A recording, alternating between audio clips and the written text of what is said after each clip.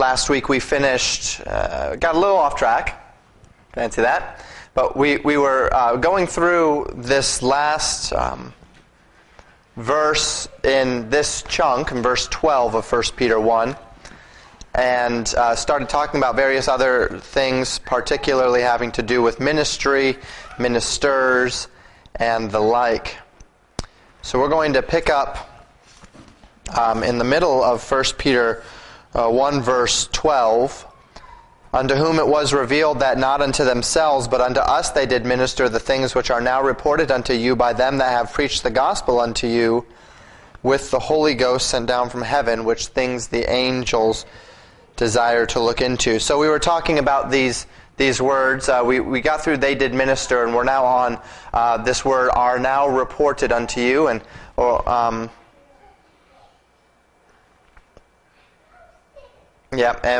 so let's read through these few words and see what they mean, and then we'll talk about what's happening in the verse here. So, have a volunteer to read.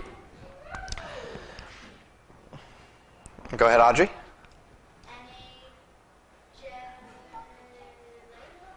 I would say anegele, probably. And how about this one? Sophia? Anagelo, yep. And this means to announce or to rehearse or to report. So, it wasn't to themselves, but unto us they ministered the things which are now reported or announced or rehearsed to you. And we see it's in the aorist, so all of this has been in the aorist. Things that are being told to us, things that are being given to us. So it's passive, right? Which passive is when the subject is receiving the action. Aorist is a undefined past action. So we're receiving the action, something that had been said at some time in the past without thought toward when, by them that have preached the gospel. And these are all participles. This is a verb. That one was a verb, but many of these other ones, most of the other ones that we're looking at here are participles. So let's have somebody read this nice long one here. It's actually 2 words, but I included what's called the article because of the nature of how this participle works. Audrey, you want to give it a shot?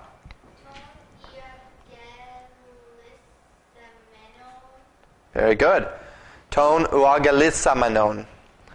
And this can happen when you have a long word and it's in participial form, because here you have the word, and then you have the tense indicator, and then you have the ending for the participle, and then you have the ending for the case. So they can get kind of long. But this is, I mean, at the same time, it's 6 words in the English, right? Them that have preached the gospel, as far as how we have to get it into the English language. And how about the basic lexical form? Bell? Evangelizo, yes. And does that, well, never mind. We won't hit that. But this is the word to preach the gospel, or to give the good news, to declare good news. And so that's the word here. The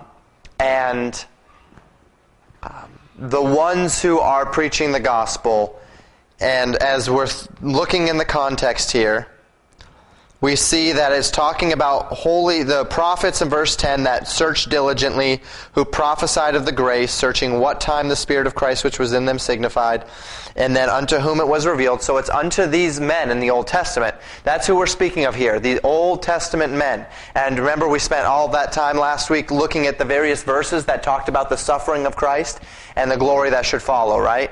And so we had verses on his suffering, the verses on his glory, and then our next participle here, sent down. Can somebody read that one for me? Sophia? Apostolenti, yes. Apostolente, yeah, would probably be. Go ahead, Belle. Apostello, yep. And this is the word that we get apostle from? Sent ones. And that's what this word means, to set apart or to send out. Apostello. And again, it's aorist. It's middle passive, probably. All of these are probably most very likely passives. And so we have, they did minister, that word diakoneo, the things which are now reported to you by them that have preached the gospel unto you with the Holy Ghost sent from heaven, which things the angels desire to look into. So the preachers of the gospel today are reporting unto you the same things that those other men in time past said, and those men in time past learned, as they inquired of the Lord, that the things which they were writing, which now are preached as a part of our gospel, were not written for them, explicitly, for the people of that day, but for us. It was written for us. It was written for our edification. And this is an important concept as we consider prophecy. It's directly referencing the grace that should come unto you through the sufferings of Christ and the glory that should follow. So this grace, the prophecies, are for us. Now, as we consider this idea, that the Old Testament, that there are portions of the Old Testament that were written for us, not necessarily for that generation, but just for the church. Isaiah 7:14 is a pretty good one. Therefore the Lord himself shall give you a sign. Behold, a virgin shall conceive and bear a son, and shall call his name Emmanuel. Now, in this case, it's interesting. When I was in seminary, I was listening to in one of my classes, and there was a little bit of a debate over this, because there's a number of people that say that every prophecy in the Old Testament had a near fulfillment, and then there was also oftentimes a far fulfillment. And so when they read this verse, Isaiah 7:14, they said that there was a near fulfillment of this and a far fulfillment. In other words, that there was a virgin birth in that day, and then there would be a virgin birth as well at the time of Christ. And it's interesting because let me go back there to Isaiah, because I believe it's in the next chapter in Isaiah that Isaiah speaks of his son being born. Meir Shalal-Ashbaz. And his son, Isaiah, has a son named Meir Shalal-Ashbaz that's born. And many people say, well, he was a virgin birth, and that's what we're seeing there, is we're seeing the short-term fulfillment. But there's really nothing in Scripture that demands that there always is. Now, we see it from time to time, don't we? We see there are times where we have what's called dual fulfillment in prophecy, where there is a nearer and a farther fulfillment. We know that many of the prophecies of the Old Testament were given to validate the ministry, and we'll talk about that in just a moment. And so we see that. We see near fulfillments. We think of Antiochus Epiphanes, right? And Antiochus Epiphanes, in Daniel's prophecies, there was this terrible man that would rise up, and the abomination of desolation, and we see that happen through Antiochus Epiphanes. But then we see, and if we didn't have anything in the New Testament, we would assume that Antiochus Epiphanes was the abomination of desolation. But then Jesus is talking in Matthew 24, and the disciples say, tell us about the end of the world. And so Jesus starts talking about all the things, there will be wars and rumors of wars and such. And then he says, and when ye see the abomination of desolation standing in the temple, flee. Run for your life.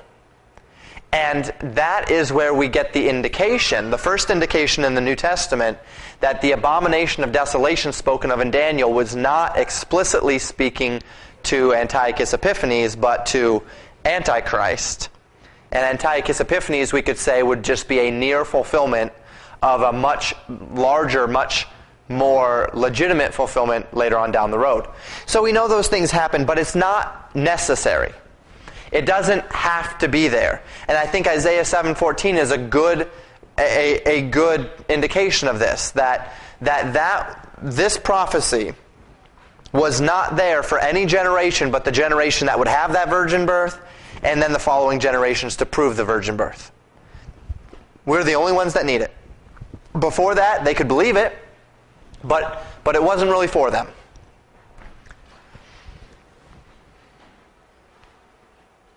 So I put here, imagine the troubled heart of the prophets as they wrote some of these words, their confusion, their conflict, and then he makes it known to them that, don't worry, it's not for you, that's why you don't understand it, because you won't understand it unless you've been there, right? It's like when you tell one of those jokes and you bust out laughing and no one else does, and you say, you must have been there, right? There's certain things that are contextual. And there's many prophecies in the Old Testament that were for our benefit. So let's review the purpose of prophecy. And we've done this before, but this is whenever these things come up, it's just good to nail it down, the purpose of prophecy. So the prophet was first and foremost what we call a forth teller, right? He was a declarer of truth. It was his responsibility to tell the people what God said and to call the people to follow. And we see in Isaiah chapter 6, Isaiah, this is very early in Isaiah's ministry, and it's the day that King Uzziah died, the scriptures tell us, or in the year, that King Uzziah died. And Isaiah sees this prophecy where God effectively commissions him. And he sees the angels and the seraphim, right? And they're crying, holy, holy, holy. And then they take a coal from off the altar and they put it on his lips. And he says, this has touched thy mouth. And the idea that his words are being purified, that his words are being commissioned to go. And this is his commission. Also I heard the voice of the Lord saying, whom shall I send and who will go for us? Then said I, here am I, send me. And he said, go and tell this people, hear ye indeed, but understand not, and see ye indeed, but perceive not. Make the hearts of this people fat, and make their ears heavy, and shut their eyes, lest they see with their eyes, and hear with their ears, and understand with their hearts, and convert and be healed.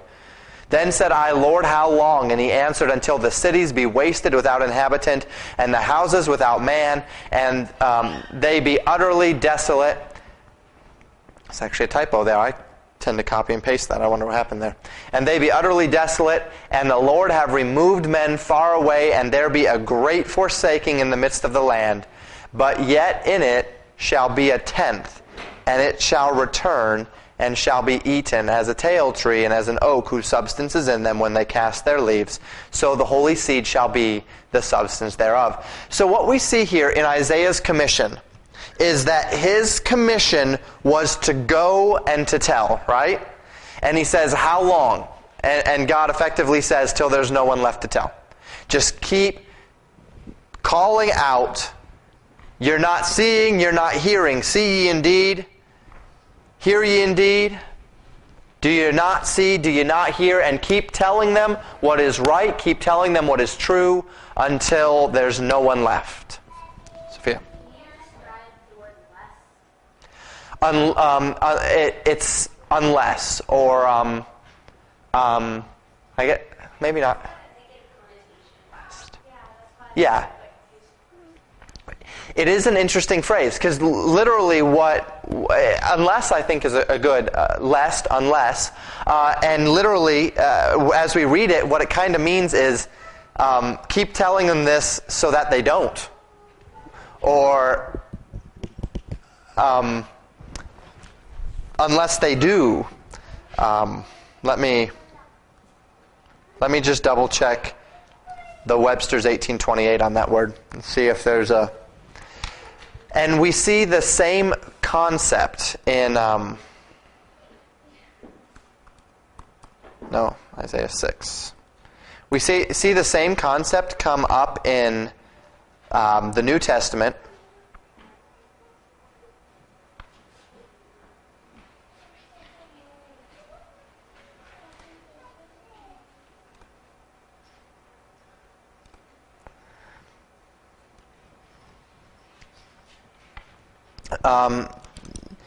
Webster says that not, or for fear that. Ye shall not touch it lest ye die, lest a worse thing come unto thee. I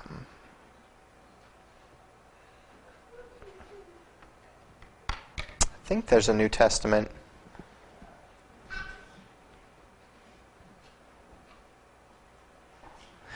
Yeah, Jesus said in Mark chapter 4, "Unto you it is given to know the mysteries of the kingdom of God, but not unto them that are without. All these things are done in parables, that seeing ye may see and not perceive, and seeing they may see and not perceive, and hearing they may hear and not understand, lest at any time they should be converted, and their sins should be forgiven them." And the idea is that for those who are unbelievers, these things are given in such a way that until they exercise faith, they will not understand. And so there's actually this idea here that God is God's ministry through Isaiah was such that he says, you are going to just keep telling them with the understanding or the expectation that they will not believe. That your voice to them will actually not be a salvation cry. You are crying for them to believe, but they have hardened their hearts. So what it's going to be actually is a condemnation to them as you give the truth. And this is not the only one of the prophets that God effectively told the prophet, I'm sending you to do a ministry that you will not reap benefit from as far as material fruit. You are going into a group of people that will refuse to hear you, and yet your job is not to convince them, your job is to tell them. And so it's one of those unique passages of Scripture that we see on several occasions come up, where there's this connotation that I'm going to tell them these things lest they hear, with the expectation that, for fear of that they will not hear, with the expectation that they won't hear, with the expectation they won't receive. And that was what this means. That's the commission.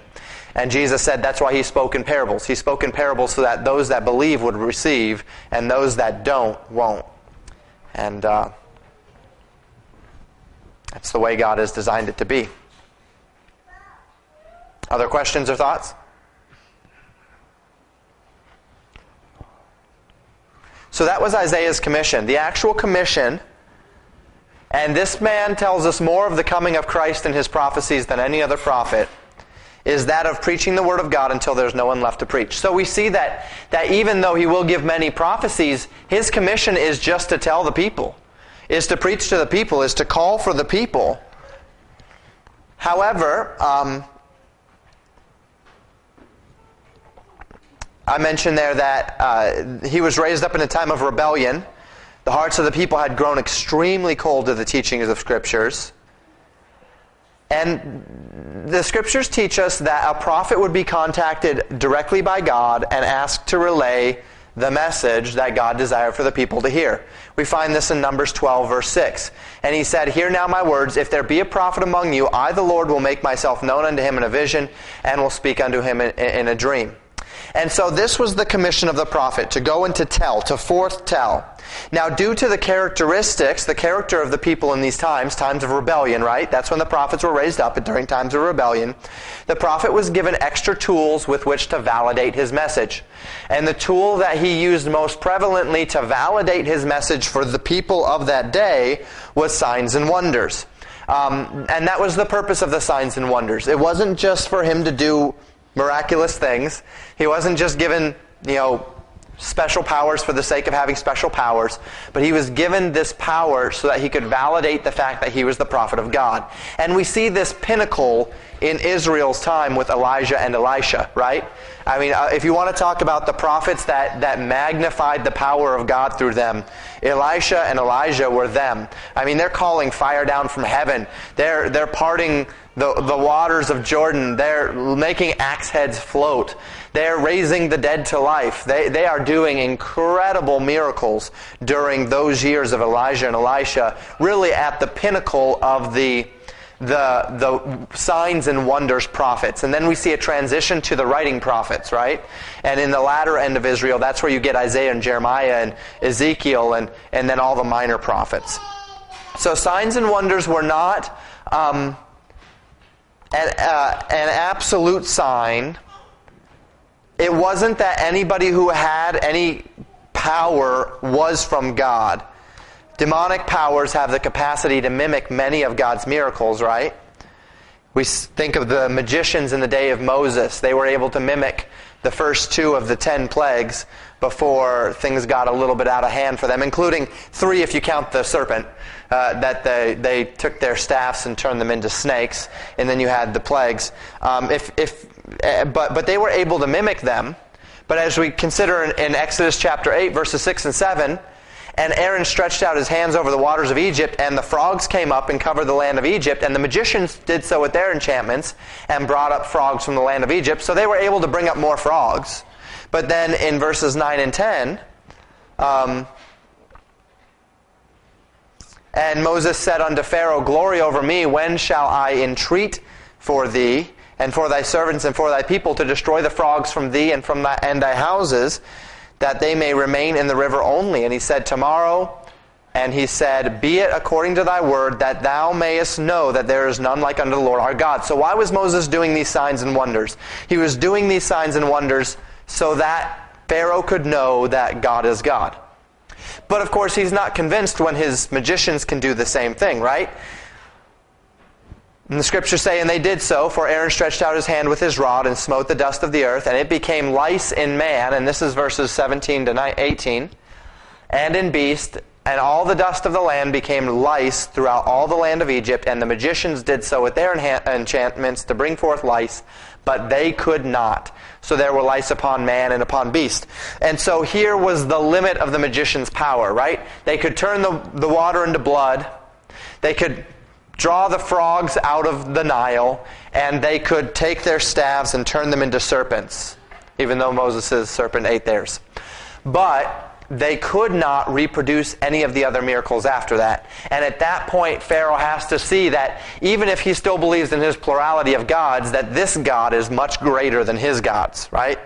And that's the point. That's why God did the signs and wonders, to validate that what was being said was true, to validate his power.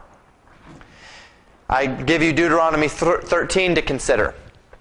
God says, and we've talked about this many times in our main service, If there arise unto you a prophet or a dreamer of dreams, and giveth thee a sign or a wonder, and the sign or the wonder come to pass, whereof he spake unto thee, saying, Let us go after other gods which thou hast not known, and let us serve them, thou shalt not hearken unto the words of that prophet or that dreamer of dreams. For the Lord your God proveth you to know whether ye love the Lord your God with all your heart and with all your soul. So God says there's going to come times where prophets are going to come with signs and wonders. And they're going to say that they're prophets of the Lord. They're going to give their signs and wonders. And after they give their sign and wonder, they're going to say, now here's what the Lord says. Don't worship the Lord. Worship some other God. Go after this other God. And when you hear that, God said, don't follow after them. They are liars. They are deceivers. And God is allowing them to go there, to do the sign and the wonder, to test you, to see whether or not you love God with all your heart, or whether you'll be easily pulled away by one of these false claims. He says, Ye shall walk after the Lord your God, and fear him, and keep his commandments, and obey his voice, and ye shall serve him, and cleave unto him. And that prophet or that dreamer of dreams shall be put to death, because he hath spoken you to turn you away from the Lord your God, which brought you out of the land of Egypt, and redeemed you out of the house of bondage, to thrust thee out of the way which the Lord thy God commanded thee to walk in. So shalt thou put evil away from the midst of thee. So the primary function of the prophet was to tell the truth, to foretell the word of God, and he used signs and wonders in his day to do that. Now, the other ministry, obviously, the one that is quite most regularly associated with the prophet, is his foretelling ministry. Now, the foretelling ministry, that's telling the future, served several functions. These are the functions that we see in the Bible that this ministry served. First, to warn the people of the results of their current direction. This is to call them unto repentance, unto fear and reverence. So, in other words, this is the prophet coming up and saying, God, thus saith the Lord, like Jonah, in 40 days Nineveh is going to be destroyed. That was him telling the future on a near term in order to call unto action, to call unto repentance, unto fear and reverence of God. This is Daniel, and this is more interpretation of a dream than it is a prophecy of the future, right? But literally what he did is he told the king what the king dreamed when the king had told no one else, right? He told him what he dreamed, and then he told him what it meant. And what it meant was a prophecy. There was a prophecy within the dream. So God actually gave the prophecy to the king, but Daniel is the one that was able to foretell the prophecy through his interpretation. And so in this case, God was doing that, at least in part, just to prove himself to Nebuchadnezzar. Just to prove that he is God. Just to prove that even though Nebuchadnezzar was that head of gold, and that there would be other kingdoms lesser than him, there was still going to be something that destroyed them all. And that would be the Messiah, that stone that grew into a mountain, unhewn stone. So, the first reason was to warn the people of the results of their current direction. The second was to validate the preaching of the prophet. So as the prophet preached, when his prophecy, if he gave a prophecy, when it came to pass, the people would know that he was telling the truth by the fact that it came to pass. Deuteronomy 18, 20, and 22 tells us that, as we consider God's prescription for the prophets. He says, "But the prophet which shall presume to speak a word in my name, which I have not commanded him to speak, or that shall speak in the name of other gods," there it goes again. I don't know what the deal was with things getting cut off. "Even that prophet shall die. And if thou say in thine heart, how shall we know the word which the Lord hath not spoken? When a prophet speaketh in the name of the Lord, if the thing follow not nor come to pass, that is the thing which the Lord hath not spoken, but the prophet hath spoken it presumptuously, thou shalt not be afraid of him." So literally the prophet, if what the prophet says doesn't come to pass, then he's a false prophet. And immediately you stone him. So all throughout the Old Testament we see these prophecies of things that would come to pass. And we see many true prophets that would come up and they would tell a king, or they would tell someone, this is what the Lord says, this is what's going to happen, do this and you'll prosper, do this, if you continue doing this you'll fail. I think of, was it Ahab? Who had the lying prophets in his chamber? And one of the prophets, I forget his name now, came and he pulled the horns off the wall and said, with these horns you will thrust out the enemy. And the king of Judah is there as well. Jehoshaphat, I'm not sure. I'm probably getting all these names wrong. But the king of Judah is there as well. And the king of Judah looks at all these crazy prophets and he says, "Is there not a prophet of God here?" And Ahab says, "Well, yeah, we have one, but I hate him, because he always says things that I don't like," right? And so I should probably pull it up, because I'm probably getting all these names wrong and you're just getting confused. So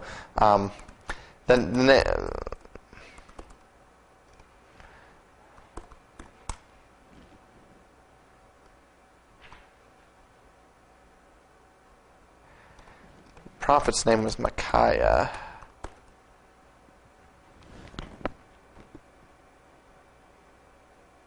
Pretty sure.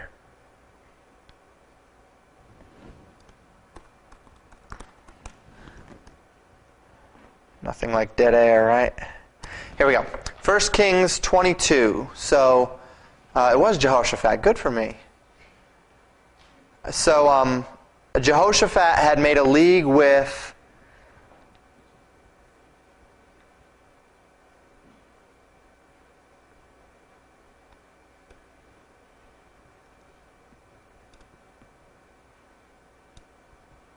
Ahab. Yep. Okay. 2 Chronicles 18, 1 Kings 22. So the scriptures tell us now Jehoshaphat had riches and honor and abundance and joined affinity with Ahab. So they formed a league. And actually, what it looked like Ahab and Jehoshaphat were trying to do was Jehoshaphat was trying to unite the kingdom again. And yet Ahab, the people were so lost in sin. And when the clean is with the dirty, right? When the clean is with the dirty doesn't get cleaner, the clean gets dirtier. When you throw a clean rag into a dirty pile, you don't find a pile of clean rags at the end. You find a pile of dirty rags. Even the clean rag got dirty. And so Jehoshaphat makes this league with Ahab. After certain years, he went down to Ahab to Samaria, which is where their capital was. And Ahab killed sheep and oxen for him in abundance, and for the people that he had with him, and persuaded him to go up with him to Ramoth Gilead. So they're going to go fight. And Ahab, the king of Israel, said unto Jehoshaphat, the king of Judah, Wilt thou go with me to Ramoth Gilead? And he answered, I am as thou art, my people is thy people, we will be with thee in war. And Jehoshaphat said unto the king of Israel, Inquire, I pray thee, at the word of the Lord today. So Jehoshaphat's a godly king. And he says, here's what we need to do.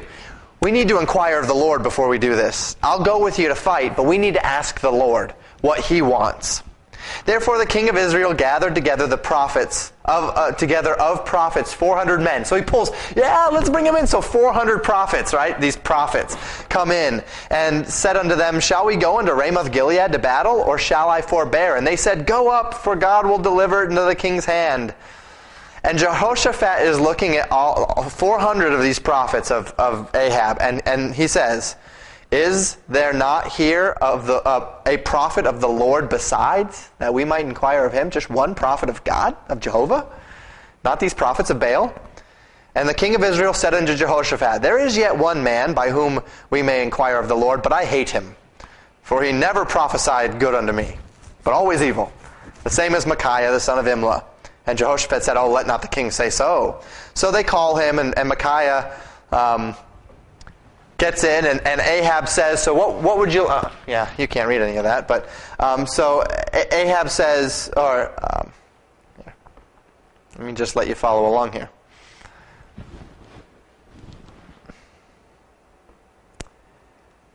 And the king of Israel called for one of his officers and said, Fetch quickly Micaiah, the son of Imlah. And the king of Israel and Jehoshaphat, the king of Judah, sat either of them on his throne, clothed in their robes, and they sat in a void place at the entering of the gate of Samaria. And all the prophets prophesied before them. And Zedekiah, the son of Chenaanah,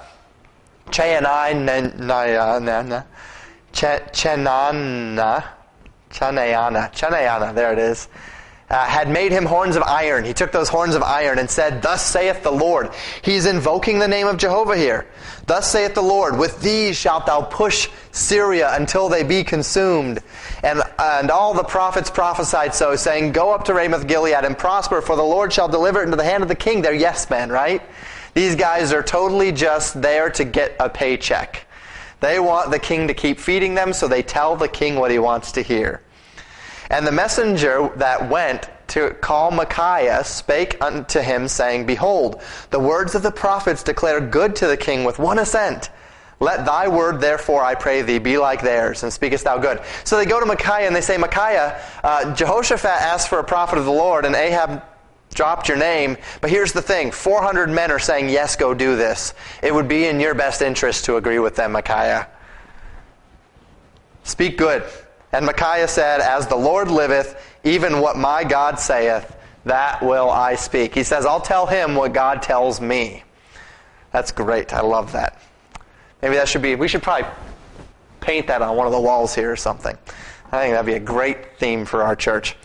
And when he was come to the king said unto him, Micaiah, shall we go to Ramoth Gilead to battle, or shall I forbear?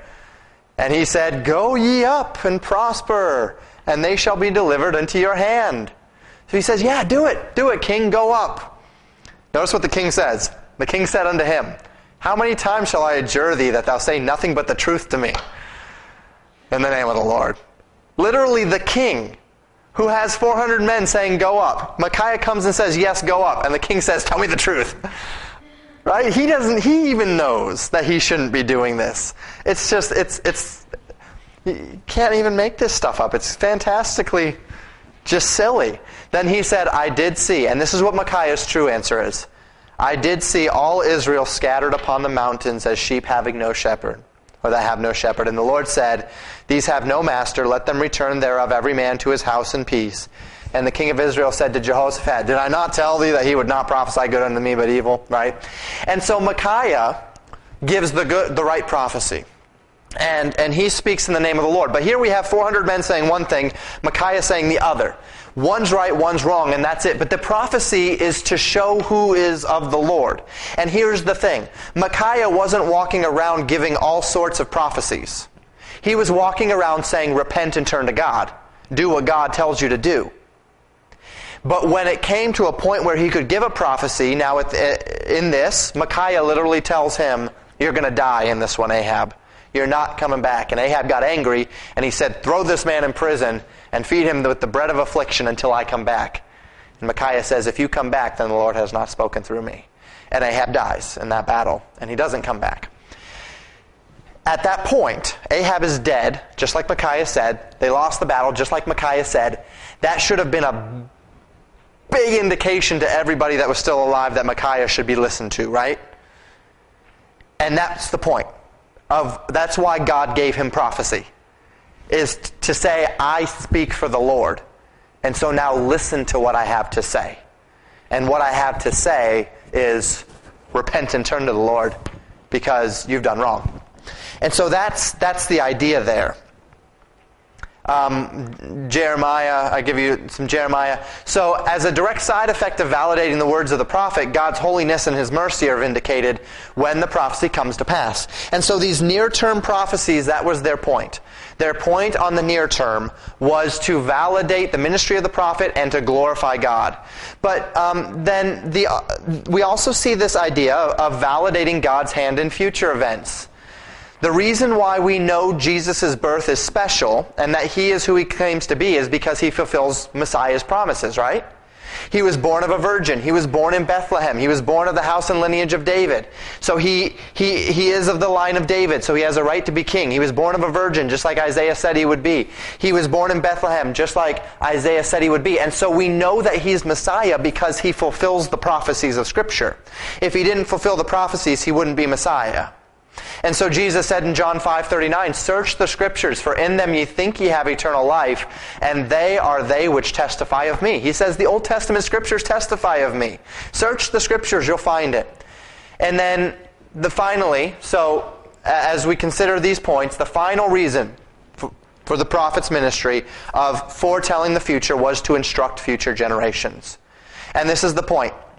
The prophecies of Messiah were written not as much for those who would look forward to Messiah, though it would still have been profitable for them to search out and believe the Scriptures, but for those who would look back upon Messiah and seek to validate whether or not He was truly Jesus.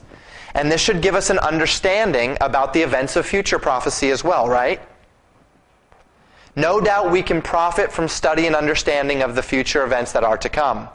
But it seems likely that much of it was designed to be understood by those who are going through it, so that they can know that what's happening is of the Lord. Most of the timeline of prophetic events is impossible to understand from the New Testament alone. The key to prophecy is the book of Daniel, right?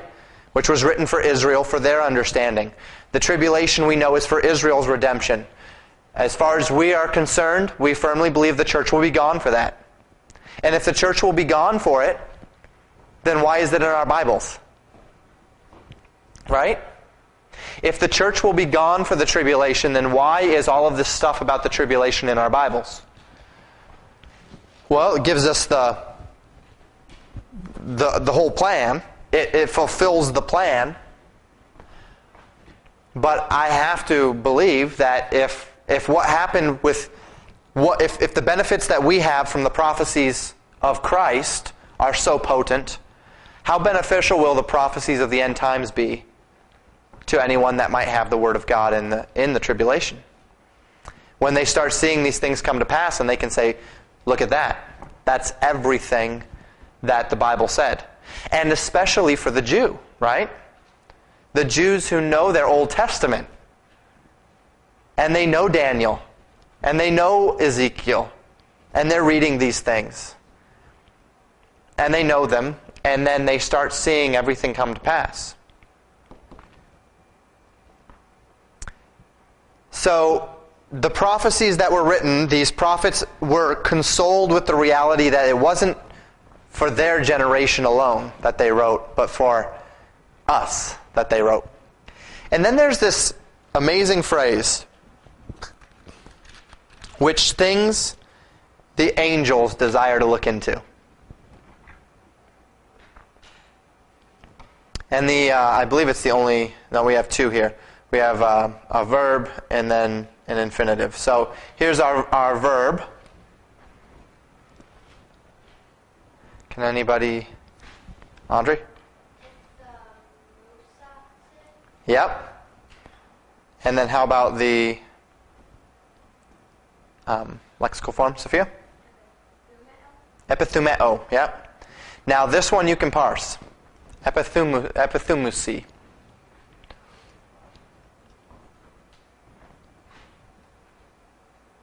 Go ahead, Sophia.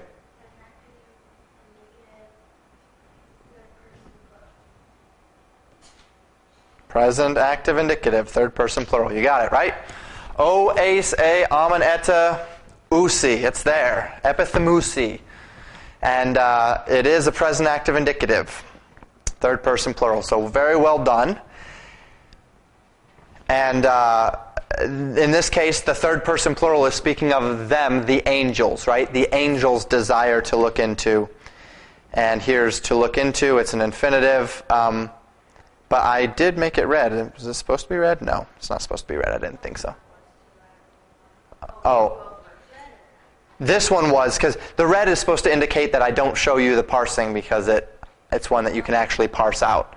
That's my indication. But this one, obviously, I didn't not make red. So can anyone read this one for me? Belle? Parakupsai. Very good. And? Audrey? Parakupto. And this is to, by the way, that one, epithumusi, epithumeo means to set one's heart on, to long for, to desire. And then this to look into, to bend beside, to lean over. It's literally what this word means. The angels lean over. They desire to look into this. They want to dig into this one. What is it that the angels want to dig into? What in our context? Yeah, I think we're losing the forest for the trees here. We got to back up a little bit here. I'm always afraid. We've dug so deep into the language this time around that I'm afraid we're losing the forest for the trees. Unto whom it was revealed that not unto themselves, but unto us they did minister the things which are now reported unto you by them that have preached the gospel unto you, with the Holy Ghost sent down from heaven, which things the angels desire to look into. What things? What's it talking about?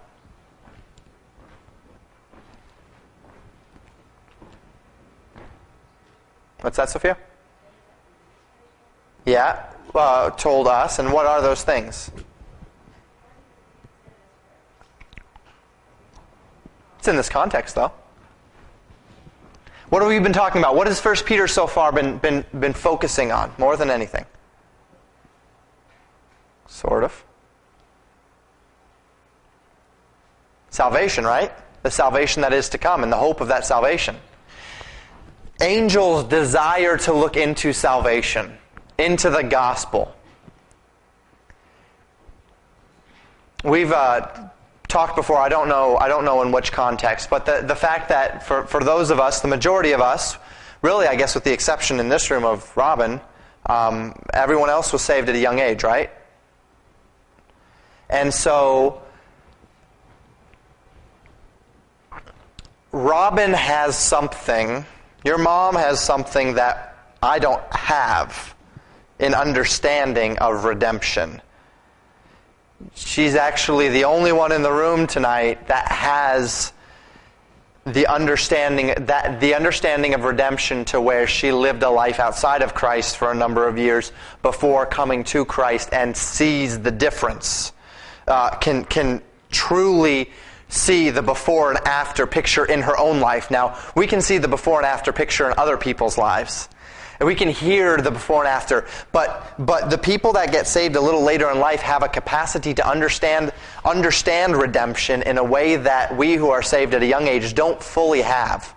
because you have been saved from so many of the wrong choices. You've been saved from such a terrible environment or terrible choices or terrible friends or whatever it is. You've been protected from that, and you're saved at a young age. So you have been removed from many of those propensities. So much so that, in a manner of speaking, you can't understand redemption to the same degree of those that have. You can understand it mentally, but you can't experientially understand redemption to the same degree. I think of Jesus during his ministry when he's at the Pharisee's house, Simon, and the prostitute comes up and anoints him. And she's anointing him and wiping his feet with her tears and her hair. And Simon says in his heart, if Jesus knew what kind of woman this was, he wouldn't be allowing this. And Jesus then gives Simon a hypothetical. If one man owes his master a great sum of money and another man owes this master a small sum of money, and the master frankly forgives both of them, which one will love the master more? Simon says, well, the one who was forgiven more, right? The one that if you owed me, if Sophia owed me $1 million, and Mason owed me 3, all right? And I look at both of them and I say, you know what? Both of you are fine, you don't have to pay. Mason says, hey, cool, I can go buy some bubble gum. All right? But Sophia says, wow, I just got my life back. I just got my future back. I just got everything back. And while Mason might say, yeah, Pastor Wickler's pretty cool, I would expect that Sophia would say, Pastor Wickler's something special.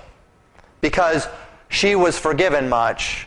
So the expectation, just from a human perspective, would be that she would love much.